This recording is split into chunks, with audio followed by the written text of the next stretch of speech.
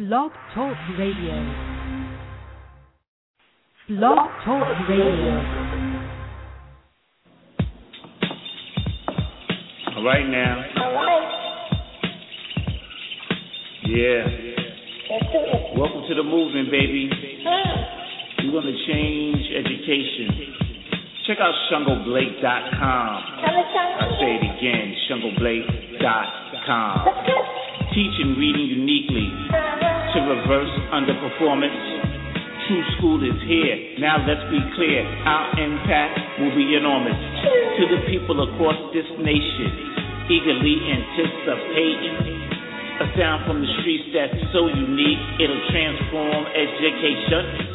This is Skool, the killing field, where they kill the love of learning and our children for real. That's the deal. Now we gotta change things around, close gaps down. This a new sound, True School. This is this radio show, ShungoBlake.com flow, in case you ain't know. And now we gonna change things, one school at a time, one rhyme at a time. Yeah, we gonna shine. Time to shine media, yes.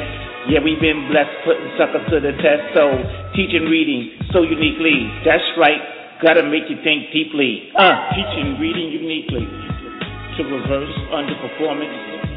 True School is here. Now let's be clear. Our impact will be enormous to the people across this nation.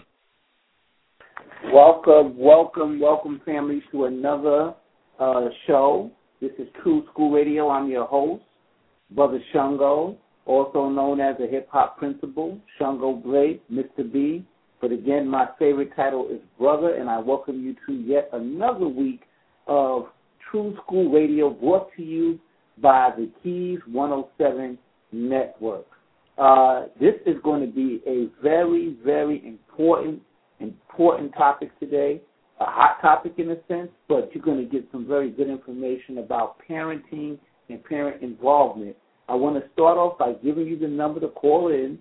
It's 213-943-3618 and press number 1 on your keypad if you have questions or comments. Brothers and sisters, let me tell you, I, as an administrator, constantly talk to parents, teachers, and other educational leaders about the importance of parent involvement. And I can't tell you how often I get complaints from teachers, administrators, and even other parents about the lack of parent involvement in the schools. And so the question becomes, what's happening here? Are parents generally not interested in participating in school activities? Is the school doing what they need to do to properly create the kind of environment where parents feel welcomed? Or are there other socioeconomic kinds of conditions and issues that prevent parents from participating? Well, we're going to get into all of that today.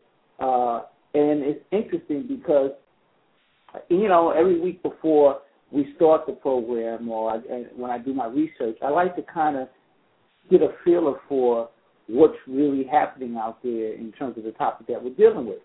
So I just want to read to you some comments that I got from teachers and administrators around the issue of parent involvement. I want to talk about that word parent involvement, but I'll talk about that in a few. So here's a couple of quotes. When I asked some of my colleagues about, parents coming to the PTA meeting or being involved with school activities, and this is what some of the things that were said. One colleague said, well, parents just don't come to meetings. Another one said, I'm struggling and I want to know how we can get more parents involved. I spoke to a couple of parents. One parent said, I want to participate in my child's school, but due to my work schedule, I don't have the time. I'm a single parent trying to make ends meet, and when I finish working and cooking for them, when I get home, I'm just exhausted. So I really have no time for a school meeting. These are just some of the feelings and attitudes that some parents and educators have concerning parent involvement. Now, I'm going to tell you something, and I'm going to toot my own horn this week. I'm going to talk to you about a program in just a second, but I want to say this first. I cannot stand the word parent involvement. I pause for a minute so you could think about that. I cannot stand that word. Why? Because parent involvement, in my opinion, is when you come up with a policy. Now, when I say you, I'm saying to educate. I'm speaking from the standpoint of the lens of a principal. When you have this term called parent involvement, it means you've already come up with a policy. You've already come up with an agenda. And then after you've come up with the agenda, the policy, the program, then you want to involve parents in a discussion. And so I tend not to like the word parent involvement, and I lean towards the word parent partnership, meaning that together we sit down and we analyze and we assess what are the issues within the context of our school community, and together we build a program that will address the issues that parents are having, students are having, or teachers are having. So I like the word parent partnership because when you have the word partnership, it means that we're both coming together as equal partners, equal stakeholders for the good of our students and for the purpose of academic achievement. So with that said, I'm going to toot my own horn here. There was a program that I founded I founded the program in Roosevelt, Long Island. But I wrote the program, but I never had an opportunity to actually implement the program until I got to Intermediate School 109 in Queens Village. And the program was called the PEST program. Now, some of you might say, what is Mr. Blake talking about, the PEST program? Well, PEST stands for Parents Empowering Students Today. And the whole mindset and the attitude is that you want your child to be successful tomorrow. You got to be a pest. You got to be in their life. You have to ask them questions that they don't want you to ask. You have to say, where are you going? You have to hold them accountable. Basically what I'm saying to you is you have to get on their nerves. But in getting on their nerves, you are actually empowering them for success. It is the child that does not have accountability. That child is the one that tests and tests and tests until eventually they step off the cliff. But if you look at children who have structure, accountability, and they have to answer to someone, you set a perimeter for them. That child tends to be a more successful adult. And so that was the thinking of the PEST program. I'm just going to take some time to tell you how the PEST program came to be. It's kind of twofold. One, when I first became principal of the school, I had a funny thing happen to me as a principal, and this is something I never experienced as a child. When I would discipline a student for breaking some kind of school rule or infraction, the student would literally say to me, Mr. Blake, I'm going to go get my parent on you. And I thought that was ironic because when I was growing up, the one thing that we were told was we better not get a call from the school because we knew we were dead wrong regardless of the situation if the school had called. But the children that were under my purview had a different experience, and I think part of it is because the parents themselves have had such a negative experience with some of these schools that there's a breakdown in trust between the school and the parents. So the students will come to me and say, Mr. Blake, you're not going to take this action against me. I'll bring my parent up here. And so I would have to tell the parent when they come in, I would make the student wait outside, and me and the parents would have a conversation about what the issue was. And once we worked the issue out, I would talk to them and say, listen, the role is reversed. The child doesn't walk you into my office by the hand to try to get me straight. We together close the door, come up with a plan that we can both agree on, and then we address the child. So it was based upon these discussions in my office with parents, sometimes around issues where we didn't agree on, that the idea for implementing the PEST program at 109 developed. But then there was a part two. There was, these schools in urban communities, a lot of times our children coming to and from school, they're at risk.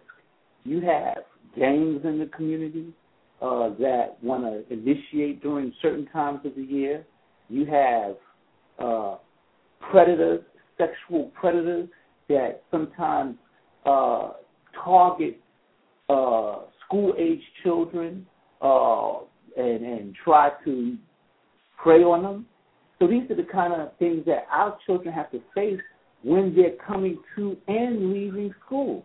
And I never forget, there was a young lady who had an experience with a sexual predator, and that was the thing that really made me say, you know what, we have to create a safe environment for our children to come to and from school. And I met with parents around that issue about keeping our hallways safe, keeping our children safe coming and going from school. And I have to say that the parents in that school stepped up, and we created a beautiful program that got national notoriety for the kind of work that we were doing. And so that's what the program is going to be about today. We're going to talk to a gentleman by the name of Peter Smith. He is the former head of the PEST program, and that's Parents Empowering Students Today. When we come back from our commercial break, I'm looking forward to talking to him and just having him share his experiences, his ideas, and letting us know how that program works then and what he is doing now. So when we come back from the commercial break, be prepared for a very progressive show. Tell your mama, tell your sister, your brother, your aunt, your uncle, tell anybody who got children that are going to school and they're concerned about parent involvement and the safety of our children to tune in. We'll be right back after this break. Keys 107 and the FOI Board of Directors is proud to present The Final Call. The Final Call is the country's unique leading source for news. Founded by the Honorable Louis Farrakhan, National Representative of the Most Honorable Elijah Muhammad in the Nation of Islam, The Final Call follows in the tradition of Muhammad Speaks with hard-hitting national and international news and coverage of political issues. It is the official communications organ of the Nation of Islam. Founded in the 1930s as the Final Call to Islam, the newspaper evolved into Muhammad Speaks in the 1960s and boasted a circulation of 900,000 a week, with monthly circulation of 2.5 million. Today, the Final Call newspaper serves a readership of diverse economic and educational backgrounds, including circulation in North America, Europe, Africa, and the Caribbean. Read the Final Call newspaper. You can find one of the beautifully bow-tied representatives in your community or read finalcall.com. The Keys 107 Network now returns us to TRU School with your host, Shango Blake.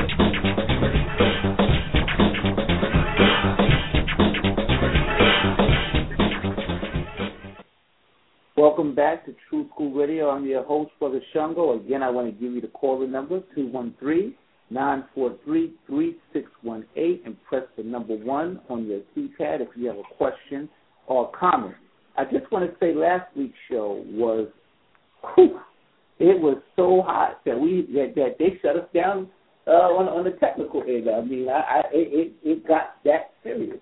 And the show was Black Teachers Crying in the Dark. And we spoke to a wonderful sister who's a teacher in the Bronx and a union leader and works with special ed, and her name was Kiara Hendricks. And you can go to the Keys 107 Network on this Blog Talk Radio and get the actual archive of that show. We are going to bring that sister back for a part 2, because after that show, I had so many calls and people saying that they wanted to call in, but they couldn't get in, and we want to make sure that dialogue happens. And we thank her for her participation.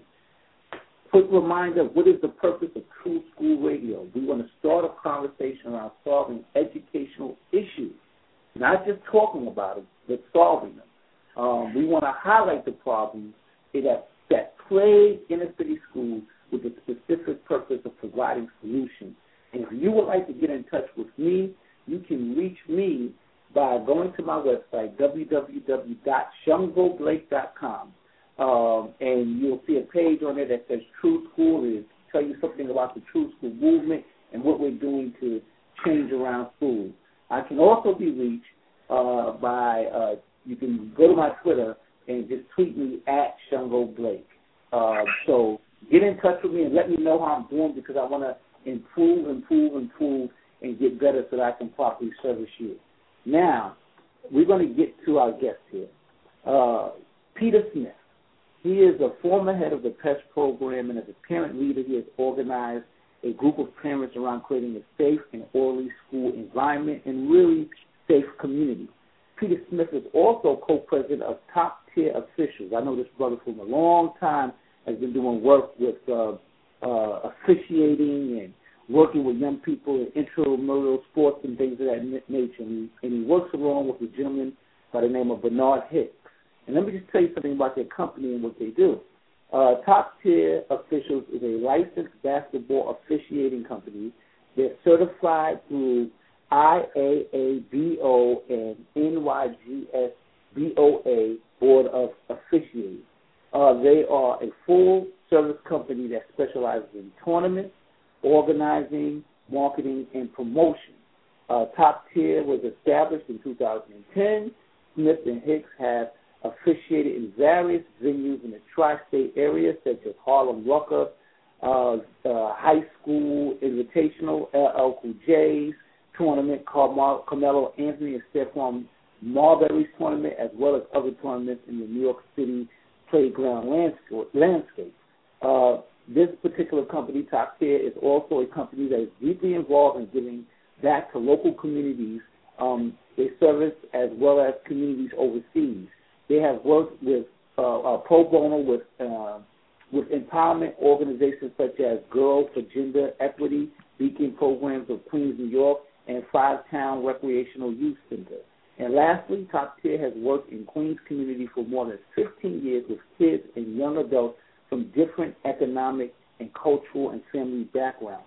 The benefits to the kids and the families are rewarding and instrumental in keeping neighborhoods safe. They deal with the model, reach one, teach one in the community. Peter Smith, welcome to True School Radio. Oh, thank you. I'm happy to be here. I'm happy to have you here, and I see that, listen, man, I've known you for quite a while, and you've always been consistent in your work and your involvement with young people, whether it's the work that you did as head of PEST or the work that you're doing with your Top Tier company. But keeping young people out of trouble has been something that I've always known you and your lovely wife. I know that this is what your values are and your beliefs are. I've worked with your children, and it gives me joy, to say that I, had a little bit of influence in terms of how they're turning out, and that's one of the beautiful things about being an educator, is that you get the chance to meet so many wonderful people. So, Peter, let's jump right into this PEST program. Now, when most people hear about PEST, they think that, when you first hear it, you might think that it has a negative connotation, but it really is something positive, and the way in which it was defined at 109 was very powerful and progressive. So I'm going to just ask you straight up, who are the PEST, or who were they? Well, the PEST is a lot of parents that are committed to the same goal that was founded by you, Shango Blake. And it's Mr. and Mrs. Hinton, Mr. and Mrs. Turner, myself, my wife, Rev, and there's a host of other people that's involved. I have a team member that we would call TNT, and we would punch our fists together, TNT, at time for a dismissal, and he knew that he went one direction, I went the other direction, and we made sure everything in that area was safe and secure. So it's a lot of people, that was committed, and that's the key word, was committed. Not just parents just to be there. They were committed fellows that was involved with PEST. Well, you said something about making sure that the area and environment was safe. Let's jump right into that. What kind of work did PEST do, and what made this parent program so unique? Well, it was a two-part in how it worked. It worked inside and outside. What it did was on the outside for dismissal, we got out there maybe 30 minutes before school was dismissed, and we were going to our checkpoints. And at our checkpoints, we were responsible to making sure that certain shady individuals were not near the school. We was responsible for making sure that gang members were not there to try to recruit kids from the school. And then we assist parents in getting their child and exiting the school in a very orderly fashion, because it would be so congested. But now we brought order to the outside with the help of school safety. So that was one of the things that we did as PESA. We started about maybe a block out from the school, but as we progressed, it became almost 10 blocks away from the school. We had everything completely on lock. I mean, no one could breathe. There was no graffitis. There was no crime. There was nothing. I mean, I remember Sergeant Burke was saying to myself, man, since you guys are doing this pest thing, the crime has dropped in the area. So we were really effective because we were committed and we were willing to put ourselves in the way of making sure these kids didn't get into any kind of trouble. Yes, and let me tell you something. Sergeant Burke, who is a NYPD sergeant who worked with young people, also mentioned, because PES wasn't just there when the students were leaving. No. They were there in the morning. And, right. and I can tell you that my attendance rate and skyrocketed to 94 to 95% attendance. And also, the amount of students coming late was dramatically reduced. I remember you mentioned Rev. I remember he posted every morning up at the store where the students would get their little snacks and food before coming to the school. And he didn't allow any loitering. At a certain point, you had to be making your way up to the school. Is that correct? That's correct. That's correct. Like I said, it was two parts. We were there in the morning, getting them into the school quickly and safe, and then we were there in the evening to get them out quickly and safe as well. And then the other part where some of us had jobs that allowed us to be there in the school to help assist in the lunchroom, the hallways. So we made sure kids didn't congregate and got themselves into any kind of situations. I mean, we really were working hand in hand with the administration there, which was yourself and your staff, to make sure the inside and the outside of the school was safe, and not just that area of the school, but even going out to other areas. They were really safe. I mean, I've clocked kids as going as far as 20 blocks, and the parents was like, they really feel good that PES is around, because now my child is getting home in an easy fashion, because he doesn't have to go the long way, because he's avoiding certain areas because kids congregate. Now he can come home in an easy time and in an easy direction and easy path, because PES is always everywhere. Yes, and 109 is a uniform school. Mm-hmm. Did PES have a uniform? Yes, we did have a uniform. Our uniforms were blue with the symbol, a circle symbol that said PES. We had walkie-talkies. We had the winter coats. We had the bullhorns. We were official, and the 103rd Precinct gave us carte blanche. I mean, they allowed us to really do.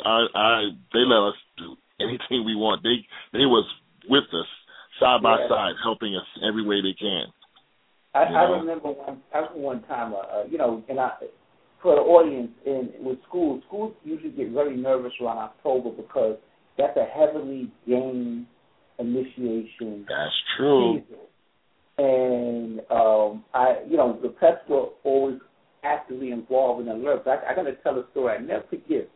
One time I was dealing with this gang member. He was coming up to the school. Now, as you said, we were spread out maybe 10-block radius around the school, where we had PES at different points, and no one could move in our area. We made it difficult. You couldn't hustle drugs around 109.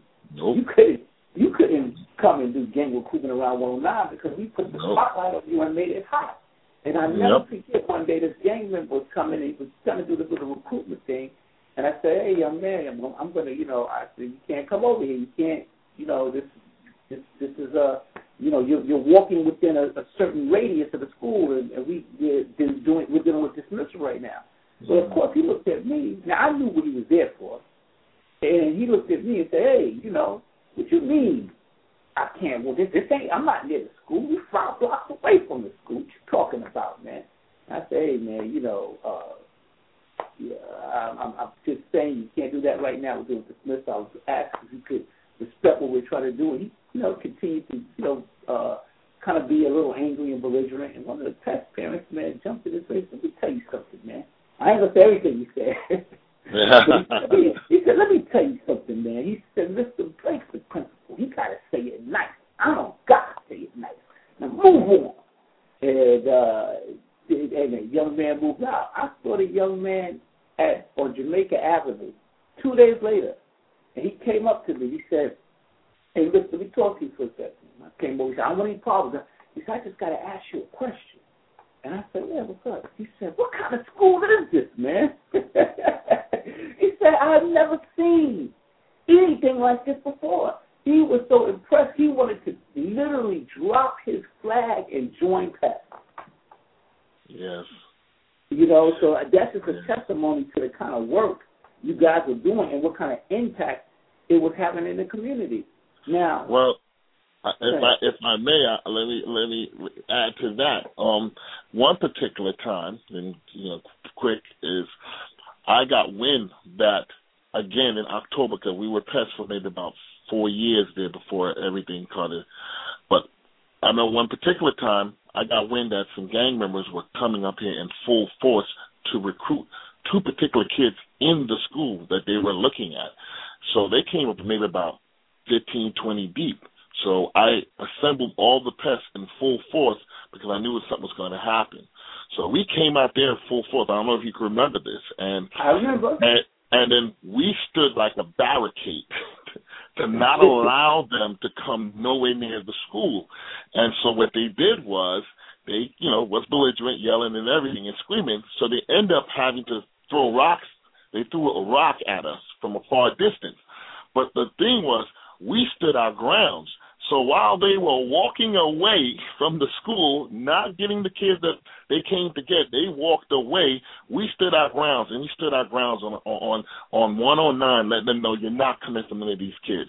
And they left 15 to 20 of them to about maybe 8 or 9 of us. And they definitely could have outdid us, but they knew that we had a purpose. We had a goal. We had something that was driving us. We had a purpose and a goal to be there. They had no purpose, no goal. All they was into was mischievous situations. And so they left. We stood there, and that really made us as a unit stronger. Yeah, and I tell you, I remember that. And what it does is it gives you, I guess, for lack of a better word, that hood prop or that street credibility in the sense of standing your ground. And let me say this to parents out there. We can be difference makers. We cannot be afraid of our young people, because even the gang members who are coming up to the school, they are our young people. That's right. And they lack direction and guidance. And ultimately, if you remember, a lot of those guys who were the gang members decided that, hey, man, we're not messing with one another because it was too much of a problem to come over there. That's right. Eventually, with you and some of the guys, the Hollis Biddies and some of the other guys, we kept the school open until 10, 12 o'clock and invited those same gang members into the school in the evenings to play basketball under certain conditions. That's and right. And they respected those conditions. You couldn't, there's no hustling. You couldn't do gang activity. You could come play. Well, if you did, we would shut it down. So in a sense, that stand with PES took us out into the community, but we didn't leave those gang members out. We even allowed them to participate as long as they respected what we were doing at the school. And that's what the schools have to do in order to break the wall between school and community. But I want to just ask you, what motivated you, to become a PES? Because PES existed when you came into the school, so what made you decide to get involved and take a leadership role? Well, I would actually have to say my kids got me into PES. My children wanted to go to 109. I didn't really want to go to 109. I heard some really bad stories about 109. So my wife and I was like, no, we don't want to go to private school. But private school's a little pricey. But I said, well, let's just go and see. And then stood up and spoke about 109, and you spoke with so much passion for the school. It's passion that I've never seen in the principals. Most principals just, say what they say and just get it over with like they're reading from a book and let's keep it moving. But your passion for 109 was almost like the school was your house. This is your home. And I was like, wow, this is where I need to be. So I said, okay, let me send my 2 kids there. So I sent my 2 kids there. And I said, you know what? I like to hear what he has to say. And you had a meeting about pests and all these things about pests. I said, you know what? Let me get involved. There were some people before me, and they were speaking a lot of things and saying a lot of good things. And I was like, yeah, I'm with that village, raise a child philosophy. I said, all right, let me get on board with this. So I got on board with it the first year, and it was tough. It was really tough. You have to make a commitment, and I made that commitment. My wife and I, and we every day went by. I kept saying it's working, and then all of a sudden, I started to see the kids changing. It went from them coming to school with an attitude or a chip on the shoulder to coming to school, being proud about wearing their uniforms and being proud about coming to school and being proud about the activities in school and getting involved with all the activities in the school. I was like, wow, this is really, it's turning. So that's really, they kind of like gave me a boost. And then that's when they moved me up from being, actually a member of PES and put me here as the president of PES. And then that was it. It just went skyrocket. I made so much commitment. It was amazing. My wife, my family actually lived in the school because we were there 24 hours, 7 days a week. We ran the programs in there. We did the basketball programs in there. The kids that were gang members were actually leaving their gangs and being a part of, our little community in 109, and it grown to the point where thousands of kids were just calling me, instead of Mr. Pete, they were calling me Uncle Pete. And these are hardcore gang members calling me Uncle Pete. I gotta say, man, I one of the things that I'm listening here, I'm just catching a flashback, but I really, really appreciate the work that you, your wife, and you mentioned the Turners and the Hintons and the Rev and just all the pets that got involved, because it really helped to change the climate of the school. I mean, it really did. I mean, because it was another set of eyes that were watching out for the children, and no one can you take credit for the reform of a school. It's a collective partnership that happens and involves several people doing their part for the whole.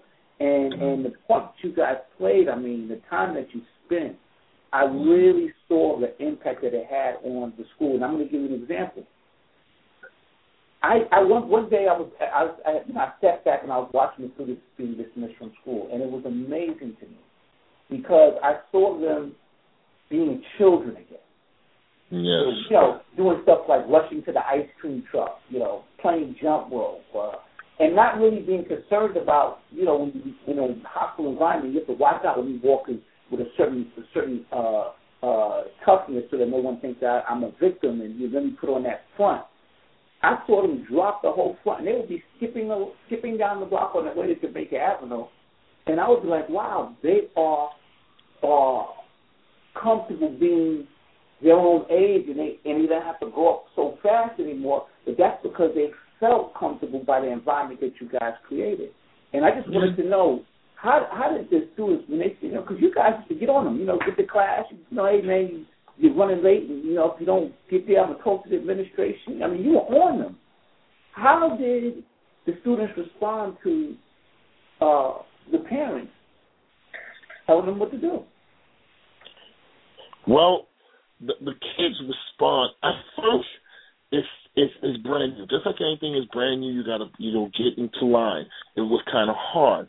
But as they got into line, Mr. Blake, I tell you no lie. I mean, like you said, they were like kids.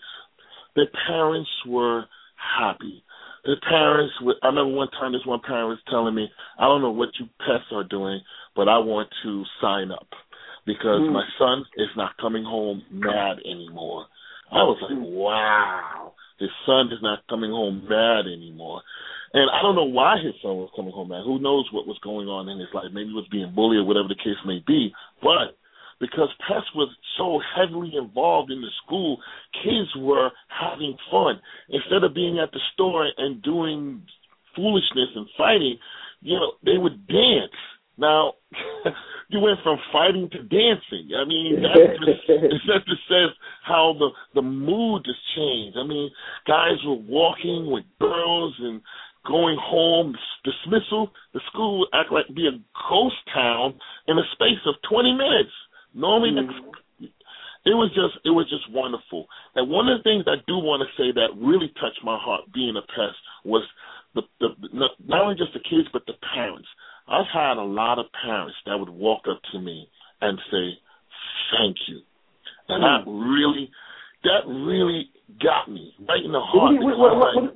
What do you think was the motivation behind them saying that? Like when they said thank you, what were they talking about? Because you know what, it was I could come to school, pick my child up, and walk away, and he's fine. I don't have to come to school, and he gets home fine. You know what? I drop him off in the morning. He's fine during school. He's learning in school. The environment has changed in the school. It could be a multitude of things, but it was just that thank you was, you know what? I can't be there like a PES, but because you're here standing in the gap for me, thank you. You know what I mean? It really touched me a lot. And, I even had parents that would do things like, I don't want to be a bother, but is it possible that you can pick my child up in the morning as you're making your way here? I said, sure, not a problem. I would pick him up and bring him in, mainly was for single women, was afraid that I would have my way there. I would grab them and bring them there, bring them in the program, get them involved in basketball, baseball, football, soccer, music, rapping. I mean, it didn't matter what. This 109 had everything in it. Indian cultural dancing. I mean, he had everything in there. So it was easy for me to funnel him into some kind of activities, and the parents was just very happy for it. You mentioned the single mothers, and at the top of the show, I was talking about how the mother who she's got to work. She's got to feed the children. She's got to go to work, come home, and juggle all of that, and then still try to get out to a school meeting, and she's dead tired, or maybe she's working 2 jobs just to make ends meet, so she can't be at the school. Now, I know that the PES is very effective in terms of sharing information because I would talk to parents, and I would say, well, did you know that we're having a particular program on this particular day? And they say, oh, yeah, I spoke to the PES parent. They told me everything. I got the slides. I got the information.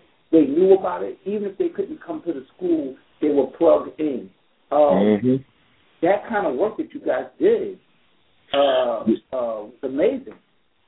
Yeah, we did that very heavily. We definitely gave out a ton of information. We went to all the board meetings. We went to the Black Caucus. We went to any kind of meeting there was so we could represent our community. I mean, we did it all. We were on, I think it was Channel 4, Channel 2 News. We did all. But most of the things that we try to do for like most of those single parents that had their child that couldn't go home, didn't want them home all alone. 109 had a whole lot of programs. So what we would do is just put them in that program and kept them active. Not like a babysitting situation. No, not just drop your kid off here and we'll babysit him. You're going to pick him up at 6 o'clock. No. It was your child's going to come here and he's going to walk out here, he or she learning something. Whether it be even to pick up basketball or get in shape with the trainings that we had. We had training for just kids that just want to keep themselves in shape. And then we had basketball training, Then we had games in the lunchroom. We had music and playing. We played football. We did everything we can to make these kids feel like they're not being treated like a baby, and we're babysitting like a daycare center. It was felt they were involved. They were not just there just to take up space. They were involved. So that's one of the things we helped with them. So it was a beautiful thing. Yeah, and you know, I'm gonna switch gears now and talk about teachers, because I remember when I first approached the faculty about we're going to have this parent volunteer group and they're going to call pets and they're going to be in the school. Some teachers were a little leery, you know, because we got parents watching us. It was their mindset, you know, and I said, well, hey, if you ain't doing anything wrong, you don't have nothing to worry about. But it was interesting because the teachers in the school began to heavily rely on the pets as well in terms of giving them support. Can you you told us about the process with the students. How was the process with working with the teachers at first, and how did that grow? Well, teachers, like you said, were very reluctant in having us involved. They didn't want us in their classroom. They didn't want us in the rooms. They didn't want us to do anything. But as we went forward, and we showed them that we're working hand in hand with you, and the teachers came around tremendously. I mean, we had situations where, a pest would actually sit in a classroom that was a class that was a little bit out of control, and a pest would go and stand in that classroom. And when that pest stand in that classroom, that was it. And I remember myself personally hearing a couple of teachers telling me, oh, you're going to be back here tomorrow. What period? Can you come back at safe period? Can you come? Because we let the kids know that we're not tolerating anything. We're not tolerating anything. So when you see us, you better shape up, or we will ship you out. So they straightened up when they saw us. So all we had to do is just be in the area, or if the teachers would use, oh, do you want me to call the pest? And that was it. It was a problem.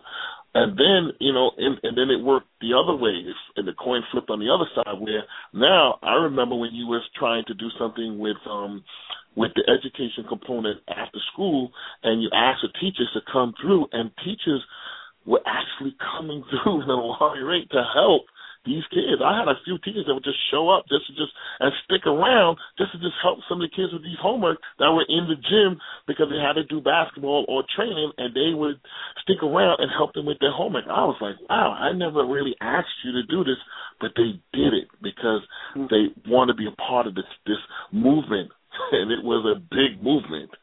Yeah, and that just shows you, for those of us to say, well, because there are parents saying, you can't get involved with the school, or, you can't make a difference. I'm just one person. But here it is. You guys weren't paid. You were a volunteer group of people who were there to support your children in the school, and you made a difference. And I think that the formula that worked was two parts. One, you had parents who were willing to step up and give it a go to try to help not just their particular child, because y'all were concerned about all the children. That was right. But by being concerned about all the children, you put a protective hedge around your children. Okay, that's because everybody knew your son and your daughter. Oh, that's Mr. Pete's son. That's Mr. Pete's daughter. So they were good. But the other thing is you have to have an administration. This goes out to all my educational leaders out there. You can't try to have such a grip and a control over the school that you don't open up your ranks, open up your doors to allow other people in, because let's be real now. We didn't always agree on everything, but we would argue about the right kinds of things. But you might have a different point of view, a different lens than I had, and vice versa. And sometimes I would win the argument, sometimes I would lose the argument. But the children never lost because we were debating about how to best effectively serve our children. So what I'm saying is that leaders have to sometimes give up a little bit of that control and allow people to come in and make a contribution, and that's what happened. We're going to take another commercial break, but when we come back, I'm going to talk to you about the community, the homeowners, the merchants, how that works, and I also want to get a little bit into your officiating company, what that's about. So when we get back, we will deal with that. Okay.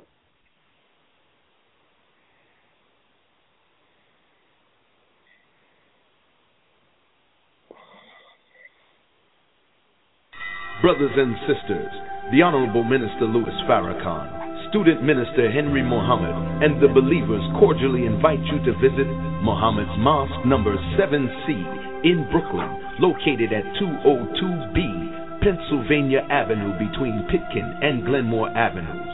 Meeting times are Sundays at 11 o'clock, doors open promptly at 10, and Wednesday evenings at 8 p.m. For more information, dial 718-342-1900. Once again, that's 718-342-1900 or www.muhammadmosque7c.org.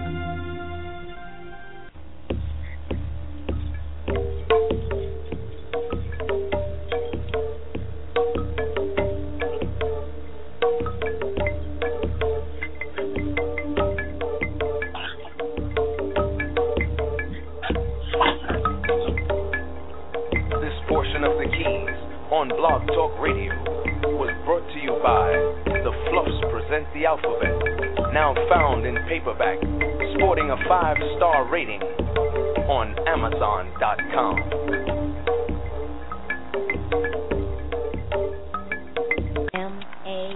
This portion of the key was brought to us by Moon107.com. Moon 107, fashions and gifts that bring out the best in you. Moon 107 is an online retail store featuring women's and men's clothing and a gift shop. The women's shop features stylish tunics, suits, and accessories and offers the well-dressed woman an outlet to find the perfect gift for self or for someone else. The men's shop offers classy French cuffed shirts for the well-dressed man. The gift shop offers organic skin, hair, bath accessories, and inspirational music imported from Africa, India, and Asia, as well as jewelry and accessories. Moon 107, fashions and gifts that bring out the best in you. Don't forget to visit moon107.com. MAUN 107. MAUN 107. Just be thankful for what you got. The Keys on Blog Talk Radio. If you don't have the keys on your Blog Talk Radio, then your Blog Talk Radio isn't really on.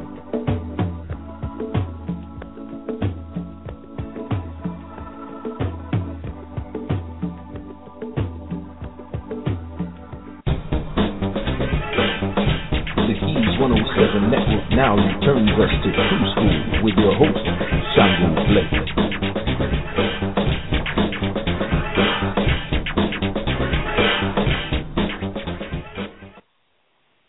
Welcome back to TRU Skool Radio. I'm your host, Brother Shango. I just want to give out the call-in number again. It's 213-943-3618. Press number 1 on the keypad if you have a question or a comment. Now, I understand that I have a former student on the line, Miriam. Miriam, hello, are you there? Hey, how are you? I'm fine. It's great to hear your voice. How are you? I'm fine. Okay, well, sitting here with my baby. What's your question and comment that you'd like to make concerning this particular program? Well, I just wanted to say that starting PEST, I have to say, on my end, it was traumatic. But when PEST actually was, officially around, everything changed. Like, I commuted to school by myself every morning, and I came extra early.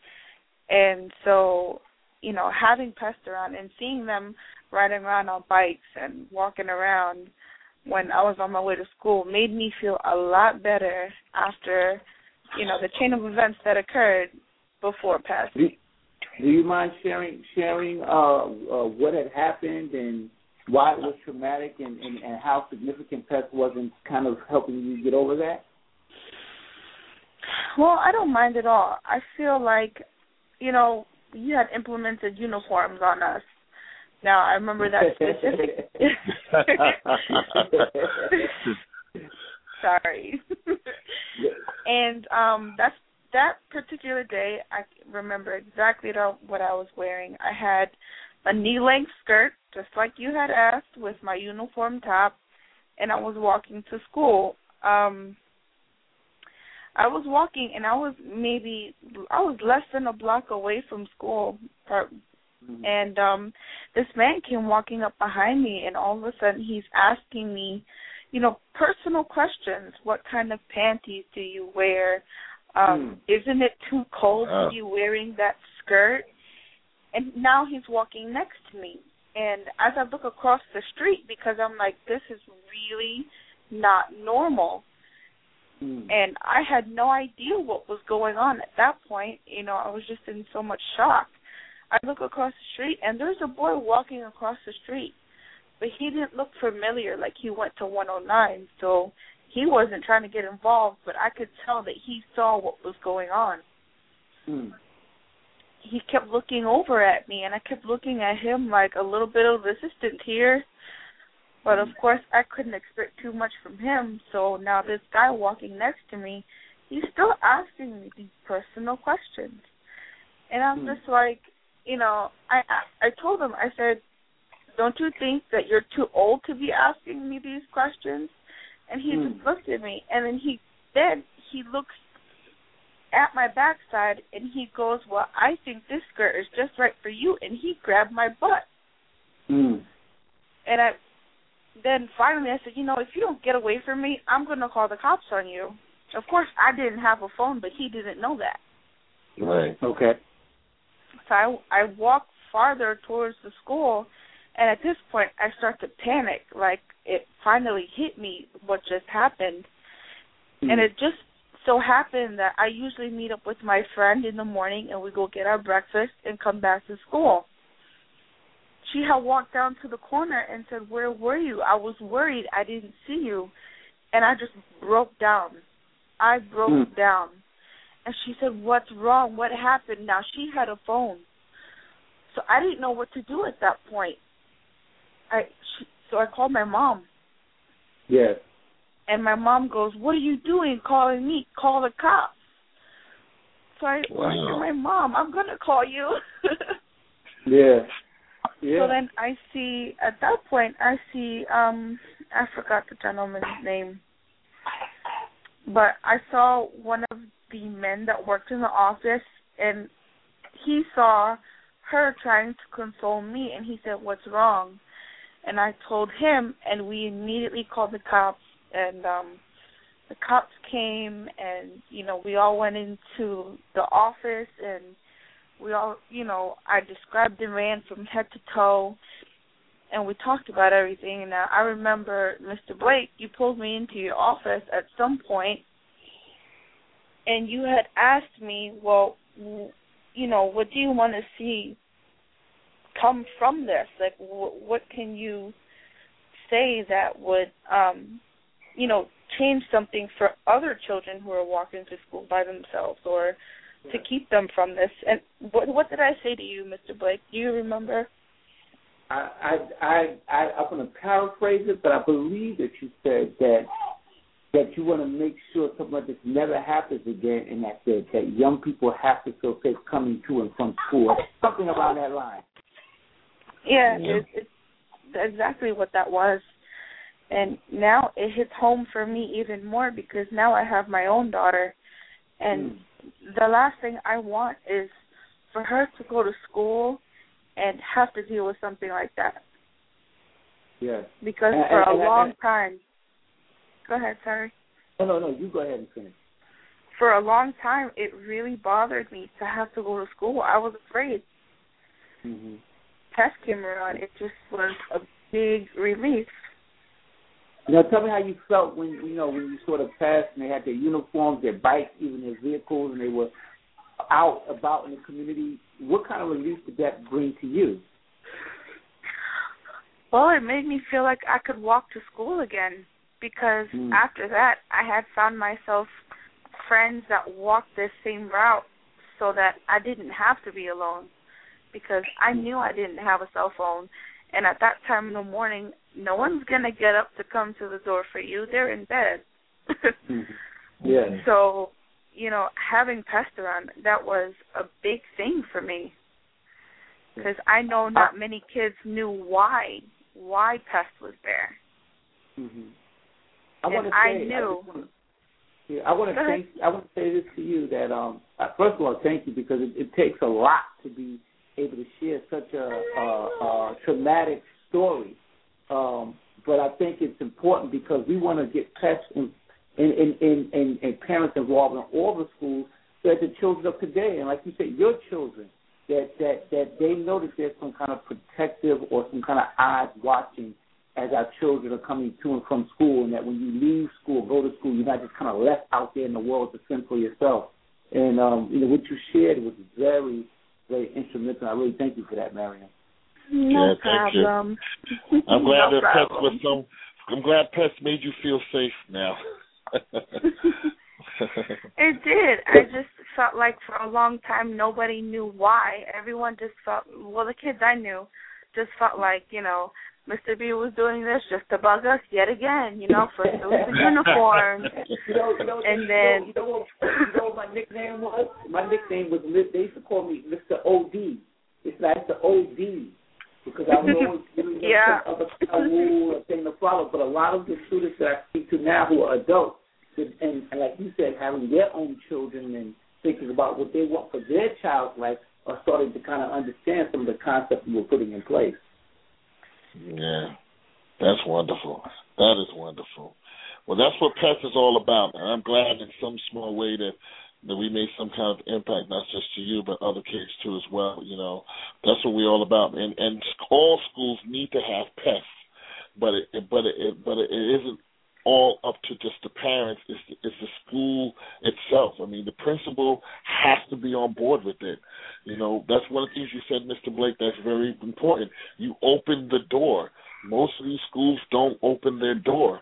I don't know why they won't open their door. They need to open their door. We partner with the PTA, which was my wife was the president of PTA, but we partnered with the PTA, and with the PTA and Pest, we had everything secured. We for the most part had everything on lock, and it's important. I just, I don't know how the schools are going to do it now. We need principals to be involved. Well, this is a good segue to our next question. And, Mariam, we're going to let you go, and thank you for your call. No problem. You're welcome. Bye, guys. Bye. What I want to say, this is a great segue into, first of all, how do you feel hearing that testimony and knowing that your presence as a Pest parent made that young lady feel much safer? Again, like I said, it makes me feel very warm inside. It made me feel that my life in some way has a purpose. Like I didn't just waste, 4 years, 5 years at 109 being a Pest. It wasn't in vain. I've actually helped people. It really, I didn't even know that even happened to her. I didn't know how it happened. Yeah. I knew of another incident of someone stalking, and we came out in full force and tried to apprehend that person, but I didn't know, what happened with her too as well. I mean, it's just amazing. Yes. We're getting ready to go to, I believe, another commercial break, and when we come back, I want to talk to you, Peter, about your company and some of the exciting things that you're doing today, and just follow up with some advice that you can give to parents around involvement. So we'll be back after the commercial break. Shango and Peter, before we go to a break, there's a gentleman on the line that'd like to ask a question or make some comments. I want to bring him live, if you don't mind. Okay. Sure, please. Mr. Strong? J.R. Strong? Hello? I don't know where he went, but he was online. He pressed 1, so I'm going to put him back in the queue. We'll go to commercial. I'm here. How you doing, brother? Hello, how you doing? Mr. Smith, how are you? I'm great. Brother J.R. Brother J.R. J.R., how are you, brother? Pleasure to talk to you. I'm blessed and just sitting here listening and actually had a flashback, man, to my childhood in the third grade in PS 181 in Brooklyn. Man, a teacher, one of the students, their older brother, which I didn't know, which was to me a grown man at the time, followed me home to my house. I was what you call a latchkey kid. So, you know, my parents, single parent, my mother at work, so I had to come home by myself. And this man followed me home, pushed me in my house, had a knife. I can't even, it looked like a machete to me. Okay. And proceeded to rob my house, tied me up to the bed in my house. Okay, I'm in the third grade, and you know, it didn't hit me while everything was going on. You know, thank God that this man wasn't too smart because he was taking advice from a kid. You understand? And I mean, the outcome could have been bad because he could have gotten disappointed because he didn't get what he wanted, and you know, he could have brought harm to me. But you know, luckily my uncle was home, and you know, when he went, I was telling the gentleman, he's like, where's your mother keep the money? Where'd you keep the money? And my mother had so much pocketbooks in her closet. She had a shelf with at least 100 pocketbooks on these shelves in the closet, like a walk-in closet. And I told him, yeah, look, go look up in the closet, up in there in the pocketbooks. I know she got money up in there. And this man proceeded to go up in there and look. And then when he didn't find nothing, you know, and me not even thinking, you know, he didn't find anything. So then I told him, look, there's another room in the outside where my uncle stayed. And in our living room, we had a door with a deadbolt. And anytime that deadbolt opened, my uncle heard that. We're not supposed to go through that door. So, you know, my uncle heard that. He know that's me. And, you know, he'll yell out. And the gentleman proceeded to go into that room. And when he hit the deadbolt, my uncle asked, Rick, what you doing? I said, there's a man in here trying to rob me, trying to rob us. Thank God. And my uncle was dead, you know. And, you know, I didn't think about it until that night when I really realized what had happened and what could have happened to me. Now I'm a parent. I have my daughter, you know, who attended Ralph Bunce School, which I know, you know, Mr. Blake, your kids also attended the school.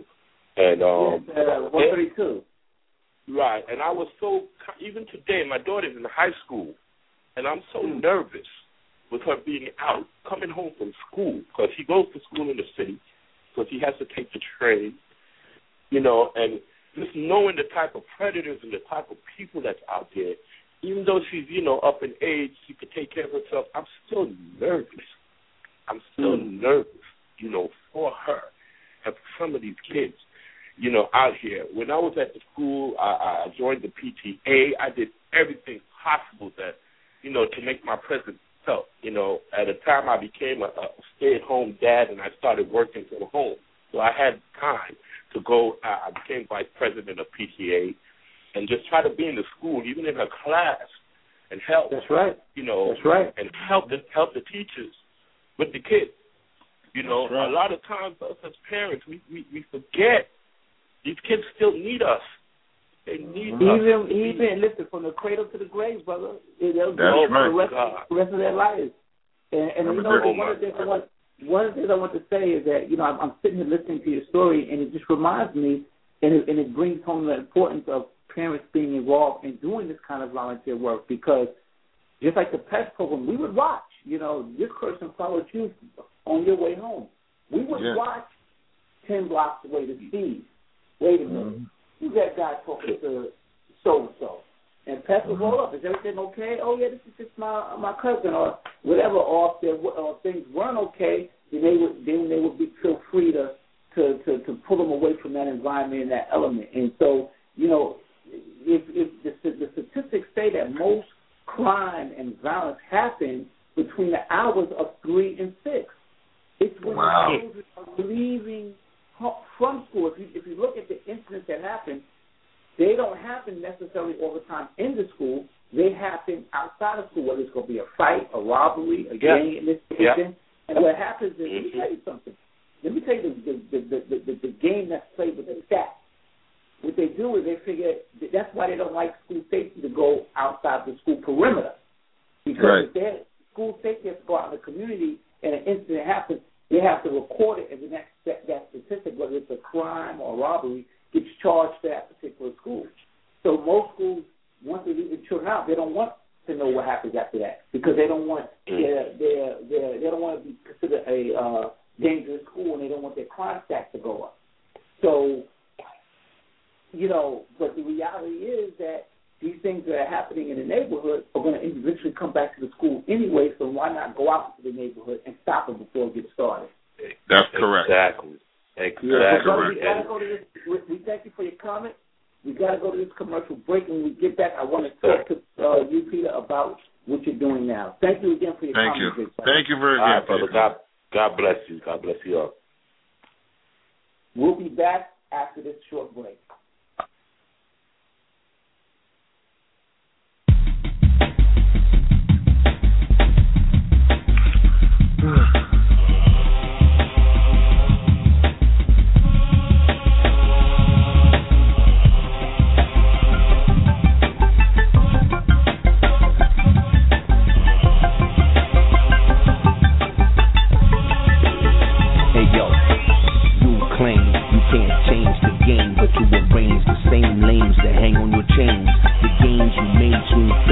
The Keys 107 in media partnership with Harlem's newest gem, the Miss Theatre, proudly present winner, Best Drama at UK's One World Media Awards and double award winner at 2012 African Movie Academy Awards, Othello Burning, a beautiful coming-of-age drama, a gripping story of South African township kids as they discover surfing and newfound freedom. Directed by award-winning filmmaker Sarah Fletcher, Othello Burning is now open at the Miss Theatre. Join the Keys 107 family screening this important film Saturday, December 8th at 7 p.m. Miss Theatre located 46 West 116th Street or visit worldwidewebmissharlem.com. The Keys, unlocking the doors to unlimited possibilities.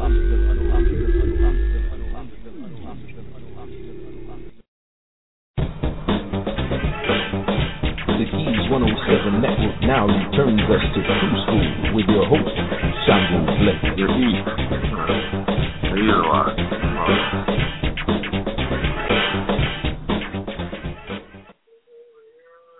Welcome back to True School Radio here on the Keys 107 Network.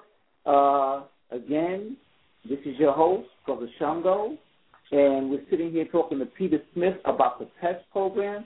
I don't know if we said it, but PEST, I think I said it at the beginning, but I'll say it one more time. PEST stands for Parents Empowering Students Today. How do you make sure that your child is successful? You get on their nerves right now. Yeah, that's right. Who you talking to on Facebook? Put that smartphone down. Who you texting all the time? And you see your daughter in the corner giggling, fathers, mothers, check that out. Go up to the school, make spot checks. I do that all the time. My son will tell you, I pop up to school all the time. And I'm holding everybody accountable. I'm holding my son accountable. I'm holding myself accountable. I'm holding the teacher accountable. So, you have to be that parent that's where it's like when your child sees you, say, uh-oh, here come mom, here come dad. I better get straight. We can't just assume, like the brother said, he's concerned about his daughter even to this day. Some of us, when our children get into high school, we think, okay, they're old enough now. They need you more then. And trust me, when they go to college, you're going to find out they need you more then. That's right. It never stops. Peter, I want to ask you, we talked about the parents, we talked about the teachers. Quickly, the police, the homeowners, the local merchants. I mean, PEST was not I remember you had homeowners whose child did not attend the school. They joined PEST because they lived right next door to the school. So what was the relationship with the police? Well, you mentioned that, but the homeowners and the local merchants. Well, there were two particular stores that was around 109 that the kids heavily were going to. and we had a pest station in each store. So the kids had to regulate themselves while they were even in the store. So it wasn't just in the school or even 10 blocks away. It was even in the store. I mean, when you think of that word pest, I mean, that's exactly what we did. I mean, every time they looked over their shoulders, it was, oh, my goodness, there they go again. Here we go again. I mean, so we were in the stores, and the store owners were doing things like, when are you guys going to come back? They were almost like working a schedule out with us for us to be in the school Monday to Friday in the early part of the day and in the evening when school was let out. And it almost got to the point of like, is this a job? I don't work for you. But I understood the concept of what they were saying. It's the most important job that you never got paid for. Yeah, it was. But in reality, we did get paid because look at what it produced for our children and our community, and that's worth more than any dollar that anybody could get. Yeah, the money. If they paid me to be pest, it would have been. I wouldn't even want it.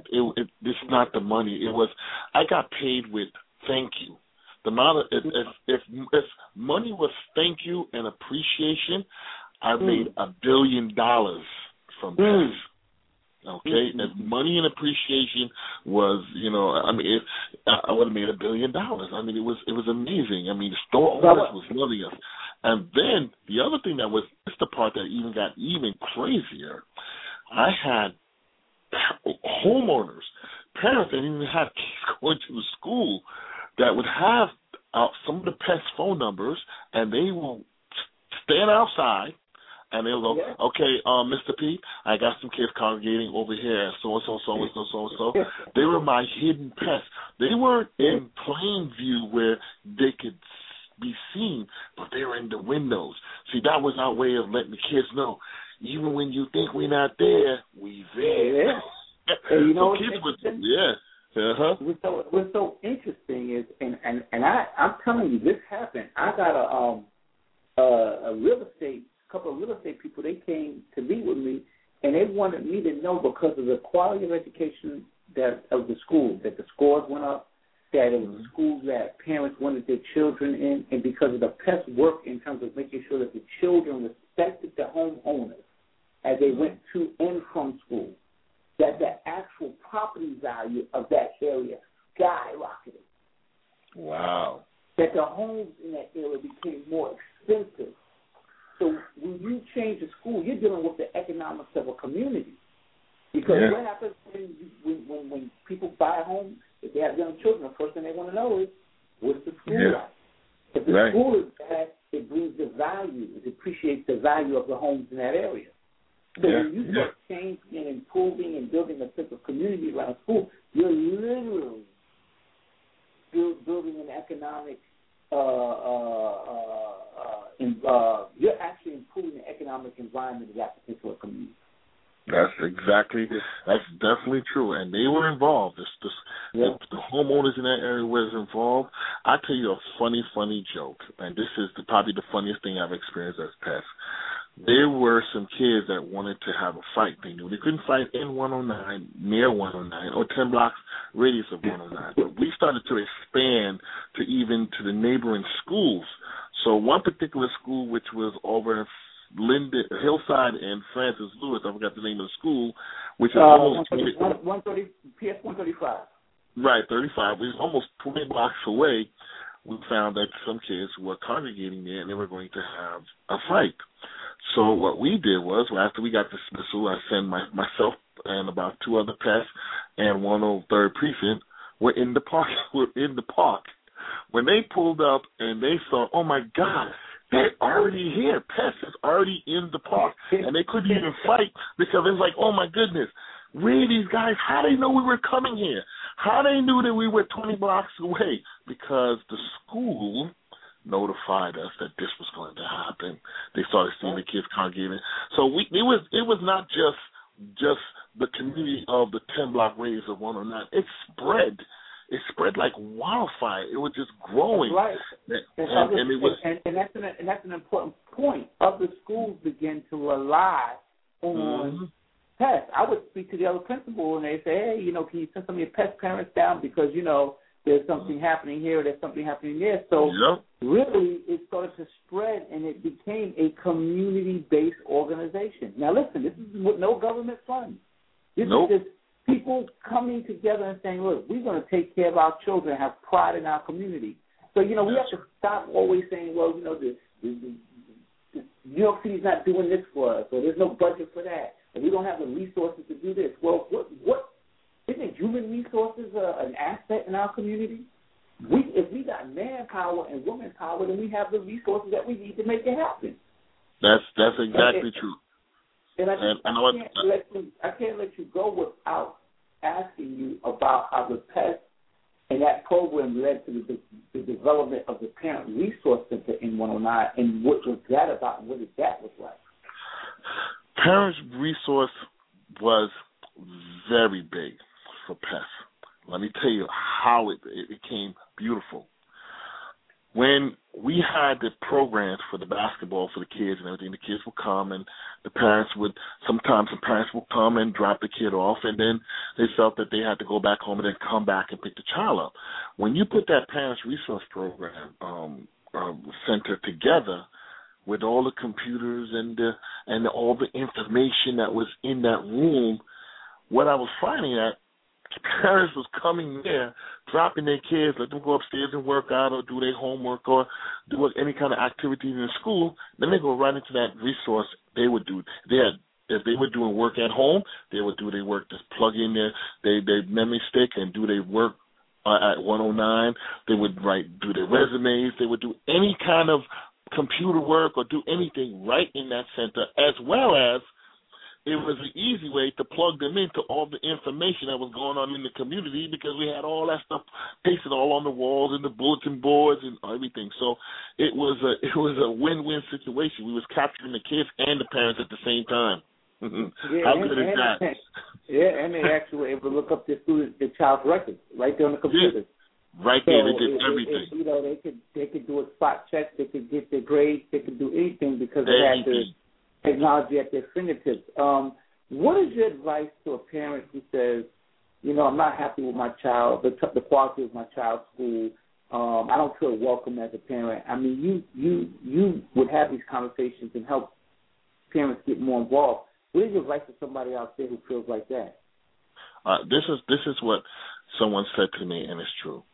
New York City did not make your child. You did. It is your responsibility to step up to the plate and raise your child. Just because there's an institution, the school there that your child go to, you just don't drop him off like he's a piece of furniture and then come back later on and see that he's being taken care of. You got to get involved. You got to get involved in your child. You got to know everything about your child as best as possible. You got to get involved in the activities that they do in the school. You got to get in the academics that they're involved in school. You got to get involved in what they do after school. You got to get involved in who they're talking with, what kind of literature and stuff that they're getting themselves into, everything. The kids you have to, they're called children. They're not called adults. You know what I mean? So you have to get involved. And we as a community have to get involved. I'm saying this to we realize, listen, the reality is, sometimes you have two parents working together to make the kind of money that used to be one job. Now it takes two jobs to do that. Or maybe you have a parent, like I said before, who's a single parent working two jobs just to try to keep a roof over their children's heads. And so we have to understand that, and we have to get back to the point where we can have the kind of love and trust for each other. I think it is the self-hatred that exists amongst us. I'm talking about specifically black people that prevents us from working together in a way that can be beneficial to us all. You'll see a parent dealing with a child. Or I remember one time I saw a parent, she left her child in the back seat with the engine running. And I said, hey, you might not want to do that because someone could jump in your car and pull off. It was a baby. And the person said, mind your business. It's none of your business. My child. And I said to myself, wow, we have lost that sense of community where your child was my child, and any adult in the community could correct a child when something's wrong. But the reason that happens is because we have done things to our own selves and to one another that has created a distrust. And so now when you see your brother, you don't see the other part of yourself. And what we have to do is get back to that point where we see each other as brothers and sisters. And really, that I think that would give relief to a parent who has to do so many things. Let's get back to the bartering system. Back in the days, I got sugar, you got flour. Let's make a cake. Now, today, it's like everybody just wants to have all the ingredients to themselves, and we're not even making a biscuit. We're going to McDonald's. So, you're right. Yeah, but that was the reason that PES was one of the reasons why PES was moving very well, because for that parent that can't do those things, okay, we'll step in line for you.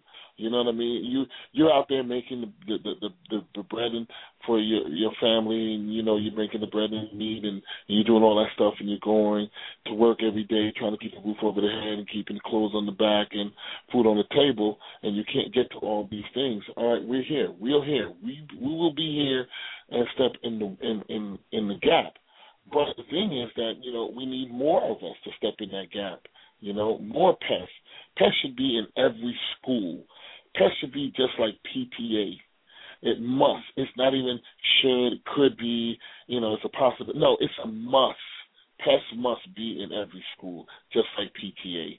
If you do not have PES in the school, schools are not going to have the security that the kids need. School safety has got their hands tied in terms of what they can do. PES can go 5, 6, 7, 8, 10 blocks. They can really be involved, and they can work with the precincts that's in that area to really keep areas and situations safe. We got to step up and start saving our children. Absolutely. That's a great appeal, and I want to say, for those of you who want to find out about how I started PES and what the vision was behind it and how we brought parents together, I'm speaking to administrators out there. You can contact me at shumboblake.com or tweet me at Shumbo Blake. And how can they reach you, Peter, if they want to get information from a parent's perspective about how to get involved in the school? Do you have a means of contacting you? Yes, well, you can reach me at mr.petesenior@yahoo.com. That's mr.petesr@yahoo.com. Just send me an email, and I'll definitely more than welcome. I'm more than likely check my emails almost every hour, so I'm more likely to respond back to you very quickly. And I will come if I have to speak to parents, if I have to put them together, motivate them, show them how we do it, show them whatever. I'm here. I'm always a volunteer. It's just in my blood. I know that about you. And I want to ask you, what do we talked at the beginning of the show about top tier officials and the work that you're currently doing with a gentleman by the name of Bernard Hicks. Mm-hmm. What is top tier officials? I know from the time I've known you, you've been heavily involved with sports, heavily involved with officiating. How is this particular organization taking it to the next level? Well, Top Tier is an organization that helps network coaches and referees so they can be able to get the information that they need so they can be very effective. We have a coaches list of 5,000 coaches all across the tri-state area. So therefore, then if there's a tournament that's a productive and positive tournament, we can get the information out to coaches so that they can get into these tournaments, as well as good referees. We have a referee fan base of about 250 referees, anywhere from high school, college, and even pro referees. So if any game, we're capable of handling any level of game. And then we have volunteer referees and volunteer coaches with the New York Panthers, Bellow basketball program. We work with Gauchos, Riverside, Abyssinia, Hollis Biddies, Shooting Stars, which is a few of the organizations that we work with, and we have a CYO organization that we work with in that area, which is Our Lady of Lords. And what we do is we'll find and help any kid in any kind of situation. Parents looking to be a coach, we know how to plug them in. Kids looking for teams, we know how to plug them in too. Parents looking for trainers for their kids, we plug them in too. We have everything, and not just basketball, football, baseball, soccer, lacrosse, any sports there is, we will help in any way we can. It's just a network. And, I've been officiating for a long time. I've been coaching for a long time. And this is just something that's been in my passion to do. And the funny thing about it is that just like volunteer, we don't charge anything for this. This is just out of our heart. We work with programs and companies to give great service to kids. Now, I'm not talking about people. I wish we could take your spirit of volunteerism and just duplicate it and multiply it tenfold, because I really believe that makes a difference in the quality of the kind of communities that we have. Yeah. Well, you know what? I volunteer at start was for my kids because of what you said. Now I volunteer because it's breathing to me. I breathe air. Like I breathe air, I volunteer. I don't even know how I can function if I couldn't volunteer. I don't even know. I don't know what I could do. It's a part of my life now. It's what I do. I love helping people with nothing in return, no rewards. I had one person who was calling me and praising me. I'm like, look, quite honestly, praise is for God. Don't praise me for what I'm doing. What I'm doing is everybody. Don't praise me for that. I'm glad. I'm happy just helping you. Don't even praise me. I don't want no awards. I don't want to be acknowledged for all. No, I don't need that, man. Let's just do this. Keep it moving. Well, listen. We're coming to the close of our show. What I want to say is, for those of you who are interested in the kind of things that we're talking about and moving into the next level, again, please reach out to me by going to my website. And that's www.shungoblake.com. Check out the TRU Skool page where you will see the kind of work and things that we're doing within the context of schools. If you want me to come out, speak to your organization, your group, your school, if you need help with developing professional development programs for your teachers, shoot me an email. My email is on the website. It's info@shungoblake.com, and I definitely will respond. Also, Peter talked about volunteering, and on the Keys 107 network, we are very, very, very keen on acts of kindness. And the media has not talked about it as much, but the issues out in the Rockaways around Superstorm Sandy continue to be a problem. Please contact me at info@shungoblake.com, and I can put you in touch with organizations that are leading relief efforts out there. Our brothers and sisters out there definitely need your support. I want to take time to say again, I've been on this network for a little over a month, and I'm just excited to be a part of something that is progressive, that is giving information to our people, that is solution-based in terms of solving problems, whether it's spiritual, whether it's educational, whether it's cultural. The Keys 107, and it's called the Keys 107 Network because we're dealing with the different keys of life. And so I happen to be dealing with the educational key, but there's a communication key, there's a cultural key, there's just several different strands that lead to the entire person. And so I'm so happy to be on this program, and I want to thank our engineers, Brother James working the boards right now behind the scenes, Sister Rafika, Brother Jason who deals with the music, and of course one of the founding producers, Brother Forrest. I want to thank you again for being with us today. Tune in next week to True School Radio, where we hope to give you again some more information. Peter, you still there? Yes, indeed. Yes, indeed. I want to thank. We're about to sign off. I want to thank you again. This is True School Radio with your host, Brother Shungo. Good night. Okay. Good night. All right now. All right. Yeah. Welcome to the movement, baby. We're going to change education. Check out ShungoBlake.com. I say it again, ShungoBlake.com. Teaching reading uniquely to reverse underperformance. True School is here. Now let's be clear. Our impact will be enormous. To the people across this nation, eagerly anticipating a sound from the streets that's so unique, it'll transform education. This is Skool, the killing field, where they kill the love of learning and our children for real. That's the deal. Now we gotta change things around, close gaps down. This a new sound, True School. This is this radio show, ShungoBlake.com flow, in case you ain't know. And now we gonna change things, one school at a time, one rhyme at a time. Yeah, we gonna shine. Time to shine media, yes. Yeah, we've been blessed, putting suckers to the test. So, teaching reading so uniquely. That's right, gotta make you think deeply. Teaching reading uniquely to reverse underperformance. True School is here. Now let's be clear. Our impact will be enormous to the people across this nation.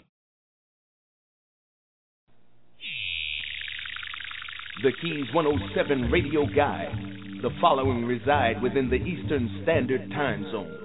Sunday evenings from 8 to 9:30. Unlawful captives. Issues within and without the prison industrial complex with your host, Jason X, and special guest hosts, Brother Richard Muhammad and Brother Abdul Salam Muhammad. Monday, 10 a.m. to 11 a.m. Build Your Business with Greg Jones, hosted by Sister Rafika Muhammad. Secrets and strategies of business building, credit and finance. Tuesday, question, when did Noah build the ark? Answer, before the flood. Disaster preparedness for community awareness with your host, Brother Rudolph Muhammad, from 4 to 5:20 p.m. Tuesdays from 5:30 to 6:30. Join the worldwide Peacekeepers movement with the Peacekeepers Roll Call. Captain Dennis Muhammad and the Peacekeepers, hosted by Sister Rafika Muhammad. Tuesdays from 7 to 9, Respect for Life, with your host, Brother Leroy, exploring timely and important topics and guests fostering knowledge, wisdom, and understanding. Wednesday evening, join the Keys 107, Divas of Culture, Sisters Michelle Mateer and Aisha Karifa Smart, for Creatively Speaking, bringing you the best in diasporic art, culture, leisure, and spirituality from 7 p.m. to 9 p.m. Thursday evening, our flagship show, The Keys 107, opening the doors to endless possibilities with your host, Sister Rafika Muhammad and Brother James T. Muhammad, from 6 p.m. to 7:45. From 8 to 9 p.m., join hosts Sister LaShawn Allen Muhammad and Brother Malik Green for Black Reconstruction, building the black community with bricks of knowledge and mortar of love. From 9:30 to 10:30, True School with your host, Shango Blake, as he brings parents, students, and educators together to deconstruct the school to prison pipeline. Friday evenings will be a Keys 107 special marathon. Saturdays from 4 to 6 p.m., State of Affairs with your host, Stan Smith, culture and political affairs of the Caribbean diaspora. 7 to 9:30, The Communicators with your host, Black Leroy, everything black from a black perspective. The Keys 107, unlocking the doors to endless possibilities. www.blogtalkradio.com/The Keys 107, or call in at 213-943-3618. Email us at thekeys107@gmail.com. If the Keys 107 isn't on your Blog Talk Radio, then your Blog Talk Radio isn't really on.